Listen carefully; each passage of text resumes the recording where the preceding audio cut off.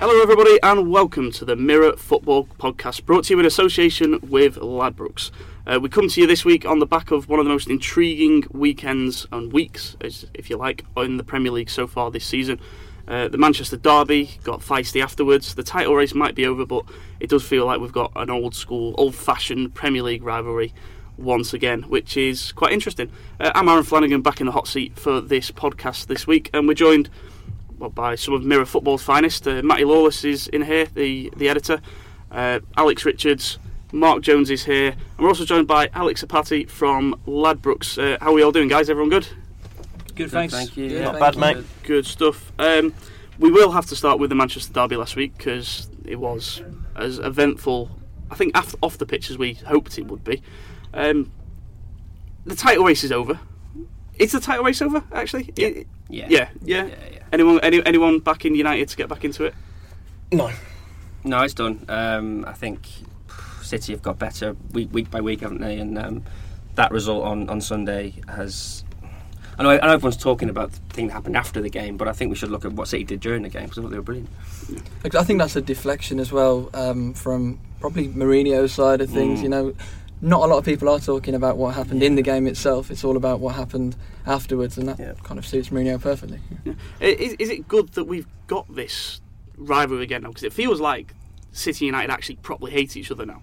We saw before the game Mourinho and Pep look like best friends on the sidelines, but is it good that there's a bit of hatred, a bit of rivalry there now? They always look like best friends, but there's definitely a dislike there.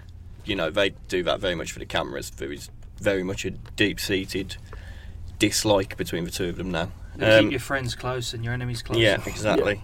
Yeah. You keep saying it's a rivalry at the moment. I don't think it is. I think City are absolutely streets ahead of them. Yeah. As shown by that game. So do you think United, now technically, I don't know if it dislikes the word, but do you think United dislike City more than City dislike United, or has the noisy neighbour thing, has it reversed? I think City fans are probably sitting at the top of the Premier League looking down on United, big smile on their face, very happy and almost goading their rivals to, come on, keep up with us, boys, because they're that far ahead. I would agree with that. I would say that City are kind of looking at the next step now, i.e. European-wise, dominating your Champions League, whereas United have still got a long way to go. But I mean, what do you think United have to do in between, like, to keep up with City now? They've spent just as much, haven't they? Yeah. Well, they have, but I still think it's important that they have some perspective. I know that there was videos that went viral after the game on Sunday. You know, we're not stoked with Man United, but let's think where Man United have come from in the last couple of years. You know, they were playing poor football under David Moyes.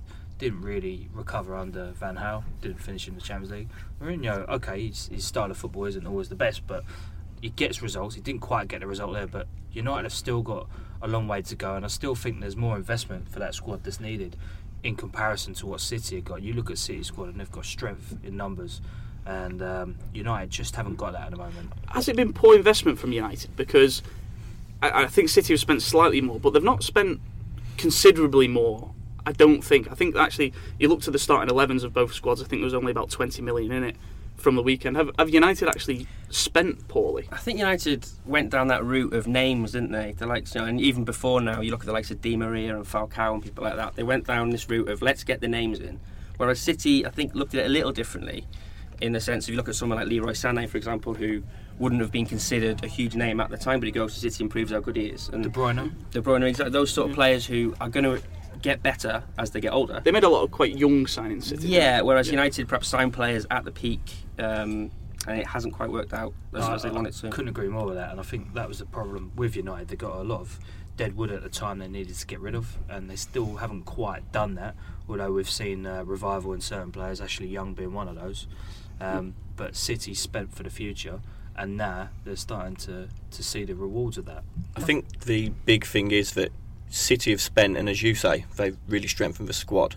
But if you take out, you know, there was always that thing, if you take Vincent Kompany out of the defence, they'd have a big problem. That's not so true anymore. John Stones and Otamendi putting a good partnership together. Stones has been out, and Mangala looks like a defender again. Yeah. You take players out of the City side, you take Aguero out, you take De Bruyne out, as good as they are, they have players that can fill in. You take Paul Pogba out of the Man United side, they look a little bit lost. He's a complete difference maker for them. He's got that confidence, that arrogance to get on the ball and make things happen. That was completely missing in that game last Sunday. Yeah, and if you're a team at the top, you can't rely on one man, can you? Yeah, no, absolutely. Just on the whole fracas that happened afterwards, Milkgate as it's been branded, or whatever name we want to give it. Cowgate of his milk. Cowgate, yeah. Was City out of line celebrating? Because obviously, no. But both managers have confirmed that's what caused absolutely it. Not. Happens at every level of the game, down to Sunday League. Yeah. Teams have stereos in changing rooms, whatnot. They get a decent win, they're going to play the music, they're going to celebrate. Especially if you get one over your closest rivals, you've got to give them some, haven't you? Exactly. Let's look at what they've just done. They've just either matched or bettered a Premier League record. They've ended an unbeaten run at Old Trafford. What is it for United? 40 games unbeaten at Old Trafford. They've pulled a further 3 points clear, 11 points clear at the top of the league.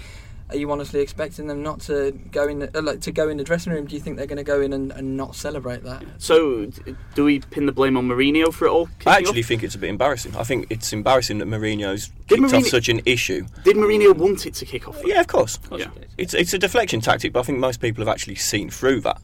But for Mourinho to come out and be like the grand virtue of decorum, remember this is the guy that ran down the touchline when he was Porto manager to celebrate. Yeah. Ran on the pitch when he was Inter manager at Barcelona to celebrate. Chelsea manager at Anfield. Exactly, and it's just embarrassing from him. Yeah. Alex, you're with us from Ladbrokes. I assume the bookies are completely saying City have pretty much won the league at this point. Yeah, at the moment they're 1-25 to win the Premier League. So I mean, if you want to make a couple of quid before, if it was up to me, I would be paying them out now. After the Man United game, I would have been paying them out. But a lot of people now are looking at, I think United are 14 to 1. The best value for City, I mean, we were talking about it a moment ago, is going unbeaten this season. At the moment, they're 9 to 2. I remember, I think about a month ago, they were 14 to 1. That dropped to 8 to 1 a couple of weeks back. And as soon as they beat United, our traders slashed their unbeaten odds going down to 9 to 2. Yeah. I think City are favourites for the Champions League now as well. Like they are just Europe's dominant team. They're favourites at the moment for the Champions League because they've been handed gifted a nice last 16 tie. Is it Real Madrid? PSG? Real Madrid have got PSG. Yeah. So obviously, whoever comes out on top of that, you would expect to be reinstalled as probably favourites. But City are right up there now. Make no mistake. But at 14s, are people still backing United? It is happening. I mean, in the last week or so, probably not. I think before the Manchester derby, they were 12 to 1, and there was a lot of interest in Man United. Yeah. Obviously, in terms of the outright betting, we're not really getting a lot of people back in City now, just because there's no value in it. So behind City, the most popular team obviously would have been Man United. At 14s, probably not now. It's a lot to do. I think you look. Chelsea around about 40 to 1 at the moment. Arsenal 150 to 1. Liverpool has a champion ever been 40 to 1 at this? Actually, yeah, probably because Leicester, I bet, were probably about 40 to 1 last season. So, right, okay, it's probably my argument. It's kind of weird though seeing a champion being so far off the pace, especially when it's a team like Chelsea. It's just because the pace is so quick. I don't think City have been given enough credit for this. They've played 17 games and won 16 of them. That's really it's not even the pace, is it? The pace of the league is pretty much as it always has been. It's just that one team is that much more dominant than the rest right now. Well, I hate to just keep going back onto Guardiola, but this is where I don't think he gets enough credit. I think he's the thing with Guardiola before, certainly with Barcelona and Bayern Munich, was just that he is managing teams that the best team in the world. Whereas I think if you look individually at the City side, I don't think individually they're the best players in the world. And look at what he's doing at the moment, as we say, 16 wins in 17 games. It's how he's going about doing it, which is really proving himself now. I saw an interesting stat from the point where Mourinho and Guardiola took over, obviously, City and United. Both teams finished on the same points the season previous. There's only about 20 goals in it, hence why City finished above. And obviously people think that Pep took over a better team as such than United. So it's kind of interesting to see how the two have kind of developed in comparison to each other. Looking ahead, Man City play Tottenham this weekend, probably the game of the weekend in the Premier League. Just quickly, do we think Spurs have got enough to maybe break that City winning run? I think they'll give them a game. They'll definitely give them a game. I don't think they'll win. I don't think they'll draw either. I think City will probably keep on going. But no, Spurs will. When we're talking about the unbeaten run, and if it is ever going to come to an end, Spurs will be one of the teams that you'd suggest could do it. I just don't see it happening this weekend, though. Spurs will go there and fight fire with fire, I would think. They'll try and get the ball, get it down, get the likes of Eriksen, Dele Alli, Son's in brilliant form. That's their best chance, isn't it? Try and make it a game, almost like an end-to-end game, and just go for it. Because is that their best chance, though? I think it is, because I think I'd like to see more teams open up against City. Maybe test their defence a little bit more than sides have done. Do you think because of the success that the likes of West Ham and Southampton had? I know obviously they end up losing games, but they pushed it quite close. With a defensive setup, more teams will be kind of buoyed to try. Teams with a bit more quality might try the same tactic. Yeah, and think they might get a break. Yeah, they lose anyway, though. That's the point. Saying that, though, when Spurs, don't forget, they beat teams like Real Madrid, Borussia Dortmund. One thing that does interest me, though, is from a betting perspective, is that teams like Southampton and West Ham were about 20-odd to 1 to beat City at the Etihad. So, you know, will Tottenham, being a good side, could that potentially be really good value for them? I mean, you would, as we've just said, you would expect if anyone is going to end this run, whether it's the winning run, you would expect Tottenham to be one of those teams, and they're 9-2 to win on Saturday evening, which could be some value in that. I also like the look of the draw though, myself, around about 13-4. I think the league is just already decided, isn't it? Tottenham probably aiming for a top 4 finish, but what Pochettino, I think personally, will try and do is just end this winless run now and at least have something to his name this season. Whether they've got enough about them to go and win that game, I don't think so. I think whatever Tottenham have got, City can match, certainly with it being at the Etihad. Yeah. And I think Tottenham have got the ability to kind of just sit back and... Yeah.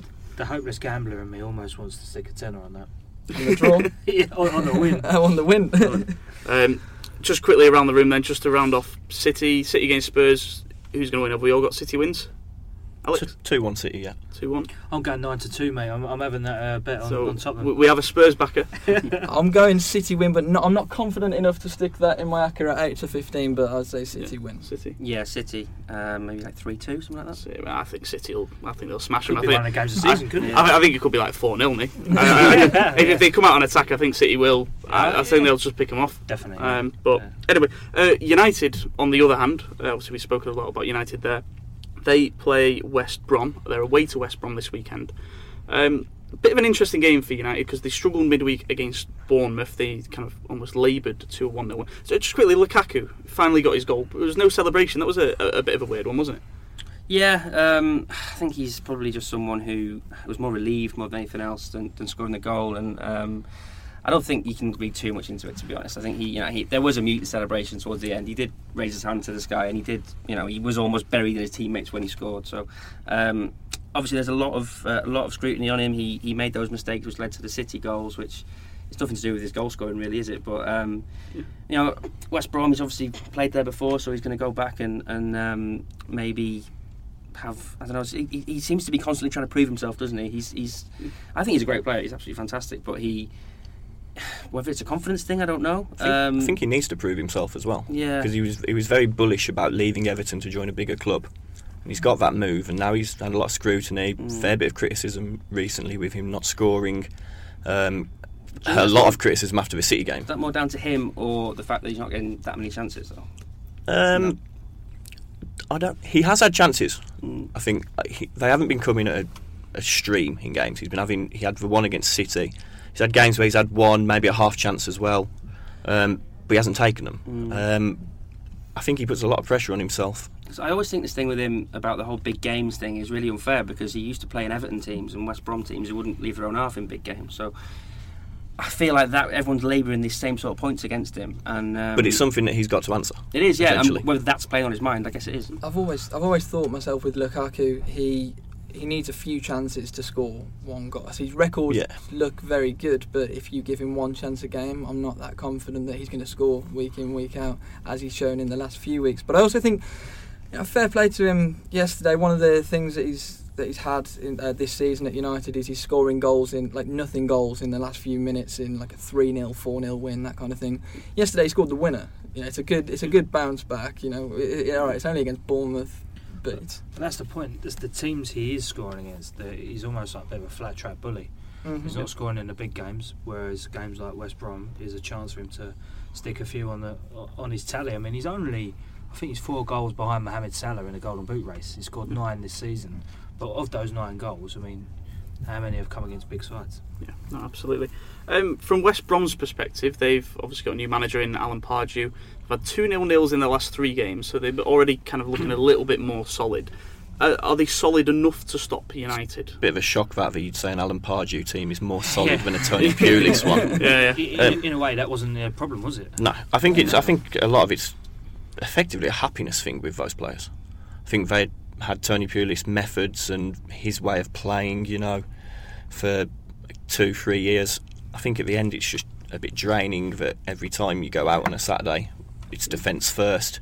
I think playing with a little bit more freedom. Obviously, they're defending and they defended for their lives at Anfield, but I think having that little bit extra freedom that Alan Pardew is attempting to bring possibly will add an extra dimension to their play, and basically just players that haven't had the chance to go and express themselves, getting that opportunity now to do it that little bit more at the most basic level, happiness of doing that. Give him a bit more personality. Like Pardew's nickname at West Ham was Chocolate because he'd eat himself. That's why he really fancied himself. But one of his big philosophies is attacking football. And speaking, I think after the Liverpool game, he was very pleased with how defensively West Brom performed, but attackingly he knows that they've got problems and they're not creating enough. They've not got the players, though, have they? Look at their attackers. They got people like Robson Carney, people like Jay Rodriguez. Rondon's not been as good this season, has he? So Rondon's a weird one. He'll get a hat trick and then he'll go on like a 20-game run where he doesn't score. The whole with the Pulis thing, it was like towards the end they weren't even doing the things that good Pulis teams do, or they're even bad Pulis teams. They weren't even doing them. They'd completely got lost. So I think any new manager coming into that situation was going to get some sort of impact. I think the importance for Pardew will be to find a balance. Because he went in at Palace and they had a semi-decent defensive record when he went in there, and he turned them into a very much an attacking side. And then when the results started to go against them and they started shipping goals, he couldn't change it. They kept shipping goals, they were sinking to the bottom of the league. He left and then Allardyce came in. Yeah, this is the thing. I think Pardew at West Brom needs time. If we talk about him being an attack-minded manager, he's not got an attack-minded squad there at all. He's inherited a squad from Tony Pulis. I actually went to watch his first game against Crystal Palace. In hindsight, it had 0-0 written all over it as soon as 0-0 last on match of the day. As soon as it was exactly that. But I think it could be a big transfer window for West Brom in January. It'd be interesting to see who he brings in and specifically where he targets. The game itself, Alex, how do Ladbrokes have the game on the odds?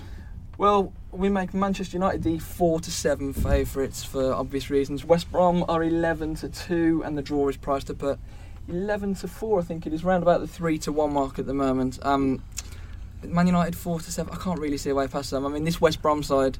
Still early days in Pardew's reign, but they haven't scored under Pardew yet. They've kept 2 clean sheets, but it's a bit worrying if you're going into a game against Manchester United having not scored in 3 games. They're arguably one of the most frustrating sides to try and score against. So I quite like the look of United to win this one and to keep a clean sheet. That's round about the 7-5 mark if you want a bit more value. Lovely. We mentioned Pardew there, new manager come in, maybe not quite had the impact yet. But they are keeping clean sheets. West Ham have a new manager. Matty, I'm looking at you because obviously we know you're a West Ham fan. David Moyes, the Messiah. And actually, I'm going to go back a few months on the podcast. You backed Moyes and you said, fair play, give him a chance. Yeah. Let's give it time. And he's been given a chance, and what a week he's had. I think he's had, barring the Everton humiliation, Moyes has done a fantastic job so far at West Ham. I mean, to take 4 points off of Chelsea and Arsenal in a space of 2 games, that's incredible. I know that both games were at home, but for West Ham, where they've come from, they look so organised, so disciplined, relentless as well. A lot of character, a lot of spirit about that side, and he's got something out of Marko Arnautovic, a player who we would have probably sold for about £2.60 a month ago, but now he looks like he's worth what we paid for him. It was interesting what Moyes said in the press, kind of within the week of taking over. Because a lot of his introductory press conferences basically seemed to be aimed at Arnautovic. There was a lot of talk from him about Arnautovic, but he's reacted, which is a real good sign. Yeah, and I think, as he said, it's been a bit of a combination of a bit of truth and honesty, because sometimes you need that, but also a bit of an arm around the shoulder. As we know, modern footballers are not susceptible to the teacup throwing these days, and Moyes has had to embrace that approach at West Ham, and I think he's really sort of getting the best out of the squad. There's certainly a lot more happiness in the camp, and he's playing players in the right position. But it's games like now where West Ham play Stoke away on Saturday, and then they play Newcastle the following week, and then Swansea. That's when we really see what West Ham are about. It's all well and good doing it against bigger sides when the motivation is there, you could argue, but this is where West Ham's season will be decided. Cool. In a weird way, do you think because Moyes, kind of the expectations of him were so low, he almost couldn't fail? You couldn't get any worse than kind of the low expectations that were set of him? Possibly. The thing is, he's well liked in football, Moyes. I was speaking to John Cross earlier, and he was saying, a lot of the reporters in the field really want him to do well, and you don't often hear that about managers. And I think the reason for that is that Moyes is a true football man, and I think this is a real opportunity for him to reassert himself as a good manager. And he's had a couple of obviously bad experiences, but you don't. I wouldn't call Sunderland a bad experience. I'd call it absolutely horrendous. But there is a good manager in there. Sir Alex Ferguson would not have drove round to his house and said, "Here's the keys to the Man United office," if he didn't think so. This is the thing. I think it's a bit harsh on Moyes, and I know he's had a lot of stick and he's become like a social media joke the last couple of years. Some of the jobs that he's had, you look at the Man United one, that team he inherited after Ferguson, he was never really trusted with as much money, anywhere near as much money as Van Gaal or Mourinho. And then the Sunderland job as well. Maybe it was a bit crazy of him to take that job on. Personally, I think that he took a Sunderland job that they were tickling relegation for years before. It was just he was unfortunate, I think. Well, he might have thought at that time Sam Allardyce had done enough to sort of turn things around there. Didn't quite realise, as you said. I think he just had a bit. I think he's made some very poor choices. I think the Sociedad job was a bold step. I think that was a poor choice for him. I think the Sunderland job, he obviously thought that Allardyce had kept them up basically on the back of his own personality and organising them. And I think he thought he could take them on. As you say, didn't fully realise the problems at that club, and got there and realised he'd walked onto a sinking ship and was rudderless. Had no clue how to plug the gaps. The Man United job, for all the faults of Sir Alex Ferguson and the squad he left behind the champions of England, and a lot of those players are still there. Phil Jones, Chris Smalling, still there. De Gea's still there. Ashley Young, Valencia. Yeah. There are a lot of good players that he had there. He failed miserably in the transfer market. Only getting Marouane Fellaini that first summer, when he was linked with the likes of Thiago. He wanted Luka Modric but couldn't get him. So how come he couldn't get the likes of Luka Modric then? Was it his?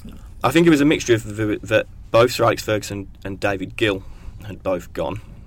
You'd got him and Woodward doing the job, and I think it was just too much for the pair of them. Woodward has had to learn on the job since. And as Mark alluded to earlier, United, a lot of big names have joined. I think that's very much their remit. Sell shirts, simple as that. Exactly. I think the thing with Moyes, as he has often done in many jobs, going back to Everton as well, he's very good at almost dragging your expectations down and kind of making things a base level. And I think, to be fair, there are some West Ham players who will benefit from that. The likes of Arnautovic will just go, right, I'm here now, I'm at this club, it's a good club, it deserves to be mid-table in the Premier League, this is my level. I'm not going to play for, where was Arnautovic? It was Inter before, wasn't he? And he was higher up, but Jose Mourinho couldn't handle him. Yeah, exactly. Sent him. Yeah, so he's had his time. He's had his time there. I think the trouble and the way West Ham started the season is there are a lot of players in that team who were almost like, I'm the superstar.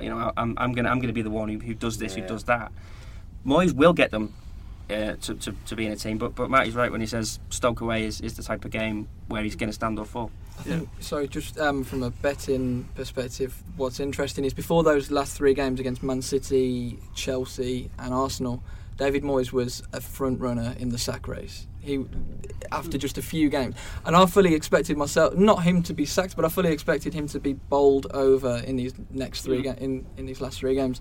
So to come out of them so unlucky against Man City, not to take anything, and then to beat Chelsea and keep Arsenal at bay. I think we're all being very bright here, but I think there's a big emphasis now that we've seen 3 games where they've had to defend on the edge of their own 18-yard box, play on the counter.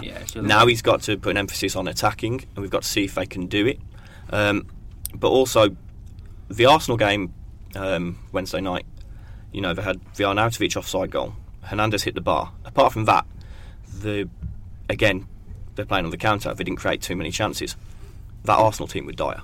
Yeah. They were there to be got at. They were there to go at. And he didn't read the situation that they're there to be taken. Arsenal are very tired. This weekend, West Ham are away at Stoke, so Arnautovic going back to his old club will be interesting to see how he does there. Stoke are actually a team that are in and around the relegation race or relegation battle. Alex, from a betting point of view, are these 2 teams that there's almost value in them to go down and to back? I would say West Ham probably not at the moment. They are amongst the favourites. They're 3-1 West Ham are to go down, but I think they've maybe turned a corner at the moment. Stoke, unless anything changes, I think there's some great value there. They're 4-1 to go down this season. I think there's a lot of teams down there that it could be, and they're very much one of them. I thought Newcastle as well, a team that I think they were 5-1 last week. Newcastle to go down. They've already been slashed to round about 3s now. But Stoke, as we said, Mark Hughes is now favourite in the sack race. So unless anything changes there, I could see Stoke being dragged right into it. I spoke about Hughes on here before, and I think Stoke really need a change. I don't see where the progression is there, and they've made some decent signings this summer. It says something when your club's own Twitter feed's having a go at you for the style of football you play and suggesting substitutions. So, they lost 1-0 to Burnley in the week away, which isn't, the worst result in the world, but Stoke, this is a big game for them. They're only 2 points above the drop zone at the minute, and Hughes he's clinging on. I think the only saving grace for him is that his chairman, Peter Coates, is very patient, as he was with Pulis down the years. Yeah. He will only sack him if basically he's got no other alternative. It's not to be patient. It's one of those situations where you look at their squad and you're not sure why they're down there because they've got some good players. No, which suggests it's the managers. There's a lot of good players there, but how many of them do it consistently? Shaqiri has a 9 out of 10 game once every 10 weeks. So that's where the manager needs to come in and bring them all together to dig out performances. I think they're there for the taking this weekend, Stoke. West Ham are 23-10 to win at home. That's big. I think Stoke are there for the taking this weekend, definitely. But as we say, hope you're right, mate. Me too. But I just think as well, from a West Ham perspective, if these are the kind of games now that you've got the momentum, these are kind of 50-50 games, you should be expecting your side to win. If they don't, all of a sudden that Chelsea game, that Chelsea win and the Arsenal draw kind of counts for nothing. I'd love to walk into this one optimistically, but I'm just thinking about the way I felt before the Everton game, and I thought, we've got a chance here, and we got battered. So, I'm sort of on the edge on this one. I'm sitting on the fence. Lovely. Moving on to another fixture this weekend. Just very quickly, want to talk about Liverpool. They go away to Bournemouth this weekend. Klopp came under, he's been under a lot of scrutiny this week, mainly from his team selection choice in the Merseyside derby, where he dropped, the Fab Five as they've been branded. Fab Four. Sorry. I don't particularly like that name, but why he dropped 2 of them in the derby, I think, is beyond any of us. But then he puts them back in midweek, and they still draw a blank. I think the issue is he's been well aware. I think Klopp, almost from before the start of the season, was talking about this period of manic games over Christmas, and he spoke about it in a few interviews. He was always referencing this period, and I think he's had in mind that he's going to do a lot of rotation during this period. Liverpool come into this period off the back of some brilliant performances, beating Brighton 5-1, Spartak Moscow 7-0. They won 3-0 away at Stoke. They've been playing some great football. Then he's got to do this rotation. He thinks, anyway. I mean, I don't necessarily agree. Well, he was rotating in those games as well. He was, but I think it's come again. Like these games are quite sort of close together, and he's almost the amount of rotation has kind of stopped the momentum a little bit. Are we maybe wrong to criticise though? Because last season he didn't rotate his team, and actually Liverpool burnt out last season. He didn't have the options last season. They burnt out and they suffered injuries. When he was at Dortmund in his last season, a lot of bad injuries because basically he didn't rotate a lot. I think that's kind of still in his mind and playing on his mind, and I won't hammer him for rotating his side against Everton. They should have won that game. They had the chances, they missed the chances. You know, Sadio Mane rolls one across the box at the end of the first half. He's got 2 men waiting for a tap-in. It's 2-0. Everton aren't coming back from that. I think it was almost they found it weirdly easy just to play forward, and Everton were just so passive. And Liverpool got to this point where they're on the edge of the box. Like, right, what do we do now? And then suddenly there's a blue shirt and it's gone again. But had he have had the Fab Four on and not 2 of them, of course, they would have been so much more clinical. You look but Mane's the guy rolling the ball across the box, and he's got Firmino and Salah waiting for a tap-in. If you're a Liverpool fan and you're looking at those 3 fixtures, the Champions League win 7-0, the Everton game and the West Brom game, why in the middle of those? Why is the Everton game the one that you're taking 2 of your key? No, I get the point, and I'd also get the point that they're beating Spartak Moscow 3-0, 4-0. And after like 50 minutes, and he leaves Coutinho on for the full 90. He could have taken him off and got him a rest then.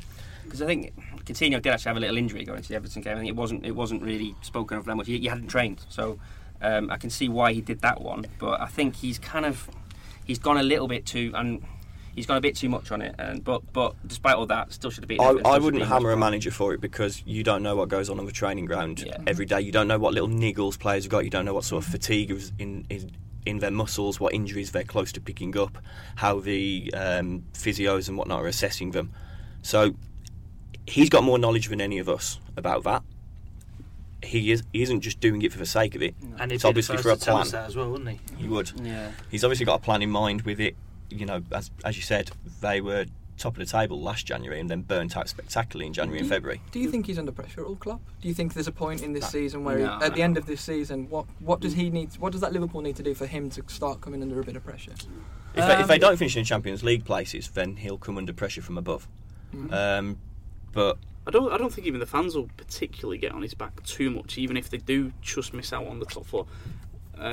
Potentially. Remember, he was flavour of the month 8 days ago after thrashing Spartak. They'd scored 15 goals in 3 games, two draws, and suddenly it's Liverpool are in crisis. They're not in crisis. It's just 2 draws. The other point as well that I think is important to make about Coutinho is he might not even be at Liverpool next month, and is Klopp perhaps trying things out without him. I don't know. It could be, like Alex says, it could have been a simple matter like a training ground injury, but let's be honest. Barcelona are not going away anytime soon, are they? And the January transfer window. I'd be amazed if he leaves. I'll be amazed as well, but it's still there, isn't it? There are plenty of other Premier League fixtures taking place this weekend. Leicester, Crystal Palace, Brighton, Burnley, Chelsea, Southampton, Watford, Huddersfield. Everton versus Swansea is the Monday night game. One game I haven't mentioned there is Arsenal against Newcastle, because I want to touch on Arsenal quickly. I think most of us watched Arsenal against West Ham last night. I ended up turning it off after about an hour because I was bored. It was boring. It was an awful game of football. No, I loved it, mate. It was great. Yeah, well, of course the West Ham fan did. No, I just think, like with Arsenal, it's so frustrating to watch. I mean, the same against Southampton. They should have been 3 or 4-0 down after 7 minutes. All over the back, all over the place at the back. Alex was right earlier what he was saying. West Ham should have had a go at them in a way. But look, as a West Ham fan, I'm happy that we got a result. But looking at Arsenal, they've got quality players there, players with pace, players who can frighten people, but they don't want to shoot. They want to roll the ball in the back of the net by running it in. I just don't get it. But one real positive was Jack Wilshere. He put in a fantastic performance the other night, and I'm amazed that Wenger is apparently not having him, and it looks like his future's still up in the air, and he could actually leave in January on loan. The contract offer's still not quite there, so his Arsenal future's in limbo. But I think he was brilliant the other night. One of their sort of bright sparks. Is one of the problems with Arsenal the fact that they have so many of these players in transfer limbo discussions? Could be. There's a lot of talk about a lot of their squad. I think Ozil has surprisingly played very well lately. Yeah. Even in the defeat against Man United, I thought he was head and shoulders their best player trying to make things happen. Last night, same thing. He seems to have really knuckled down Sanchez at the moment. wasn't he? Sanchez, however, is... It's amazing how footballers can knuckle down, aren't they, when there's an offer of a £300,000 contract, £300,000 a week contract on the table, potentially, if they do well. I'd probably do that. Yeah, I'd work hard. Don't get any ideas. Yeah, I think the worrying thing for Arsenal at the moment is, I think the rest of the top six, you can kind of guess who's going to be starting week in, week out, and I don't think that's the case at the minute for Arsenal. It's so frustrating at the moment, and as you say, it seems like they're the only club in the league who seem to constantly be 6 months left on someone's contract somewhere, and it just disrupts. I think there's too many players in that side who have stalled, basically, who aren't improving. Hector Bellerin, when he first broke in, was, oh my God, he's outstanding. He's going to be Spain's right back for the future. He's brilliant.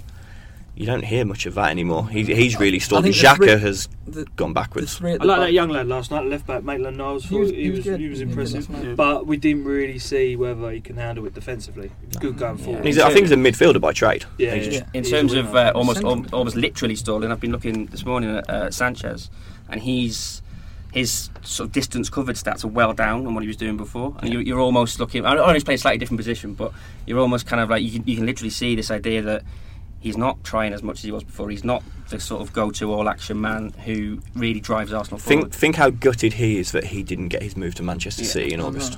That's as much as you say it won't. That's got away in his mind. I could be there right now. Of course, the thing is, and you see these kind of stats a lot at the minute. The misplaced passes that Sanchez is making this season, the possession giveaways.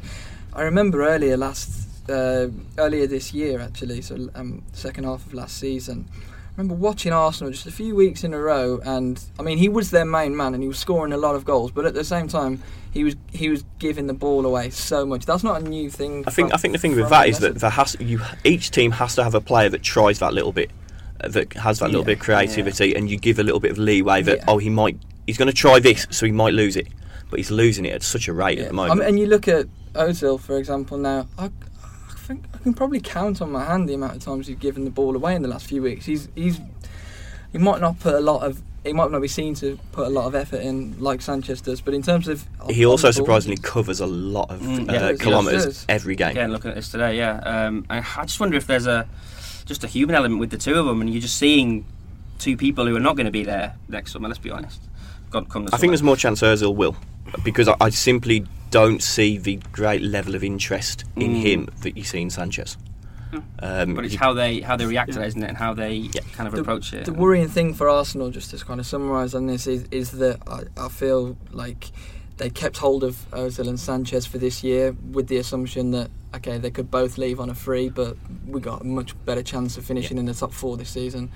They're 7th in the league at the moment. I know it's still really close, but it's not as easy as they perhaps thought it was going to be, and they could find themselves at the end of the season handing Sanchez and Ozil over outside of the top four. I think the uncertainty is such an issue, though, because we spoke about Wilshere as well. Giroud is another player who wants to leave, so there's so many players there. You'd imagine Theo Walcott's probably another one. He wasn't even anywhere to be seen. So Olivier Giroud, another one we talk about. He got his first Premier League start of the season. It's incredible that it's taken so long for him to get a start in the Premier League. He got it last night and he didn't impress against West Ham. Well, you spend 60 however many million on Alexander Lacazette, he's got to start every week pretty much. Yeah, absolutely. With someone like Giroud though, like Solskjaer at Man United, he sort of thrived on that impact sub role, and Giroud's like the all-time leading substitute scorer in Premier League history. You know, if you're going to score, it doesn't matter when it is, does it? Or how you do it. I think maybe Wenger got that one wrong, and he should have brought him on as an impact sub. I think a lot of the Giroud situation though is because of the World Cup year. He wants to be playing. Same as the Daniel Sturridge thing at Liverpool. He wants to probably leave as a result to get in the World Cup squad. It's noticeable with Giroud that he was very much France's focal point with Griezmann. Plays well with him, doesn't he? Lacazette was hardly getting called up because he was playing in Ligue 1 with Lyon. And as soon as Lacazette moves, Didier Deschamps starts calling him up simply because he's playing at a better standard in a better league. And so he gets called up and he starts playing. So that's got to be an element in Giroud's mind. From a betting perspective, Ladbrokes are sponsoring all the Mirror Football's coverage of kind of the transfer window coming up in January. The window opens in about 2 weeks' time. I think it's about 2 weeks now, isn't it? It opens in about 2 weeks' time.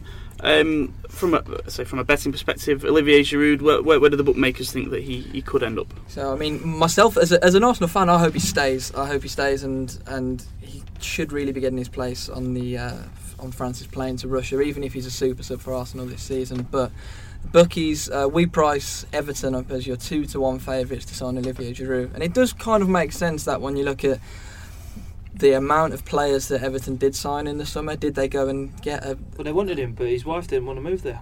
Yeah, yeah. But let's say compromise now, half a year for the World Cup space, maybe on loan. Yeah, that's a great compromise with the wife, isn't it? That I'll do 6 months at Arsenal and then 6 months at Everton. If she likes the shops in London and moves to West Ham on loan, might be a bit more. I can show the shops in Liverpool are just as good. They're brilliant. She can go down Liverpool one. I'm not sure Olivier Giroud's Giroud's wife is going to be very keen on him moving away and staying in hotels, given past exploits. I'm curious to see what you think of this, Matty, because we make West Ham second favourites at 3-1 to sign Giroud. I think it would have to be alleged the right deal. I think West Ham's priorities are a midfielder. Alex, you're very cheeky. Alex Richards, that is. But yeah, I think Giroud would be a good signing. But actually, at the moment, West Ham have got quite a lot of attacking options. I think of the two that need them at the head of the market, Everton and West Ham, it would be a good move for Everton. I'd be sad to see Giroud go myself. But it comes to Arsenal and the amount of players that we've got linked moving away from Arsenal, and a lot for World Cup places. Welbeck was linked with Everton in the summer as well. He was, yeah. He's a good player and he's a goal scorer, and it would be a silly move for Arsenal to let him go. Definitely, yeah.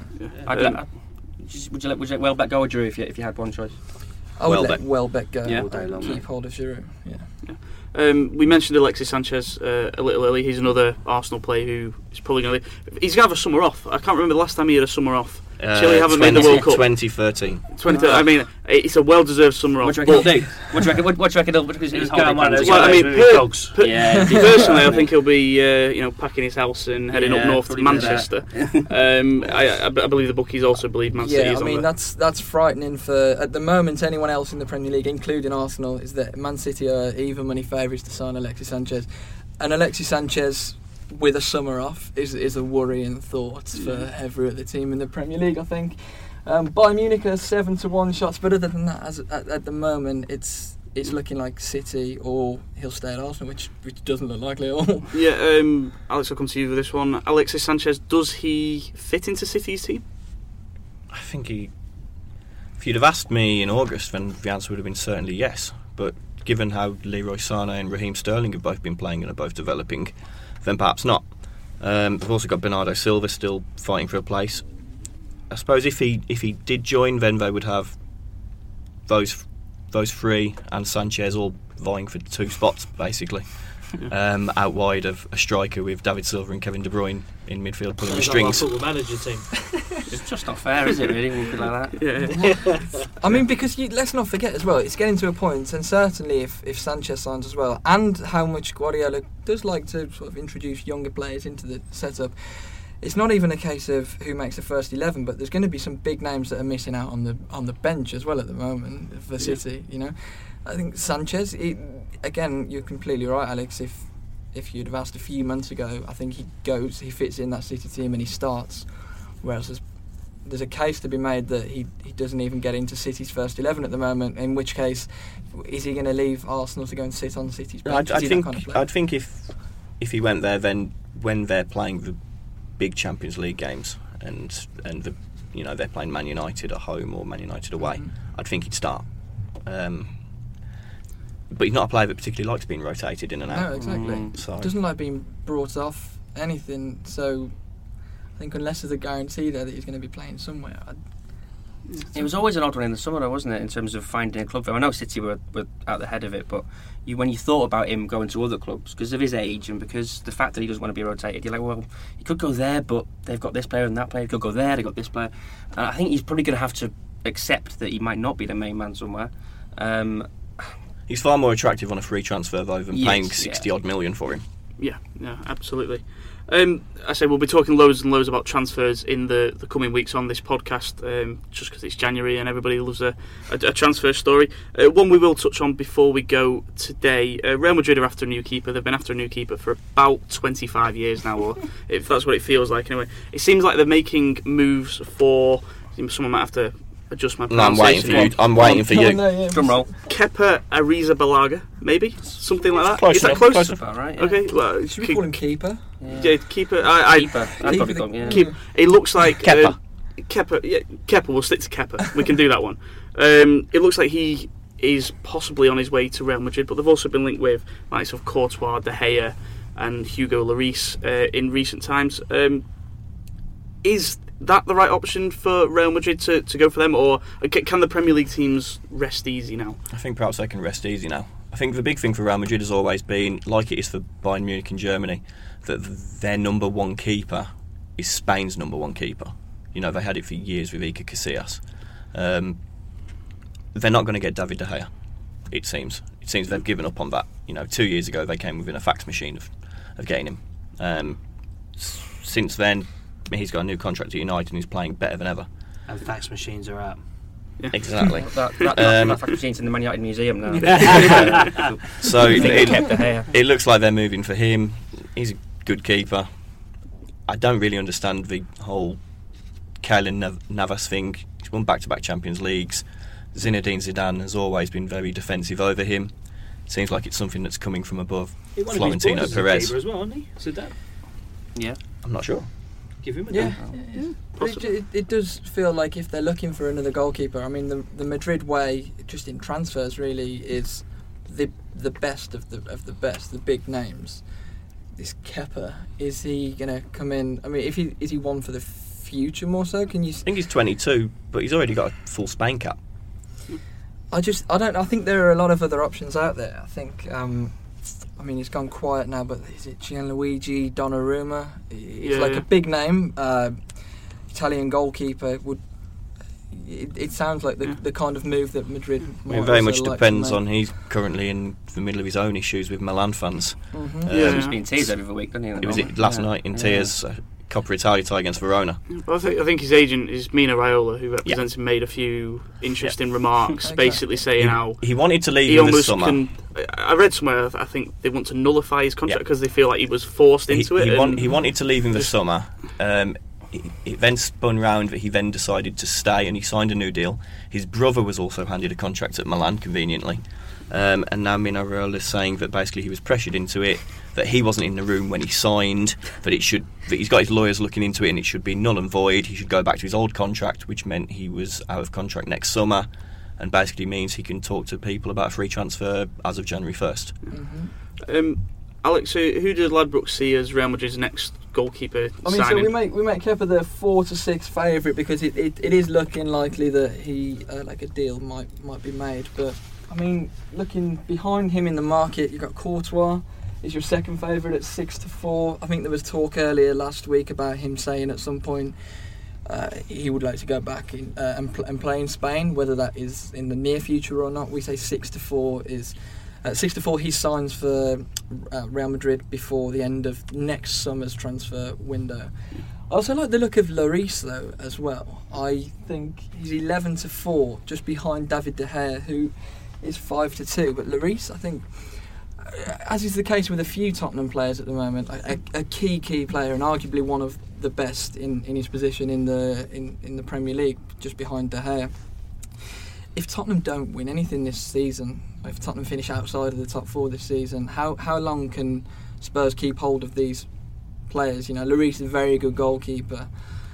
There could be some value. There could be some value in the 11 to 4 for Madrid making a move for him.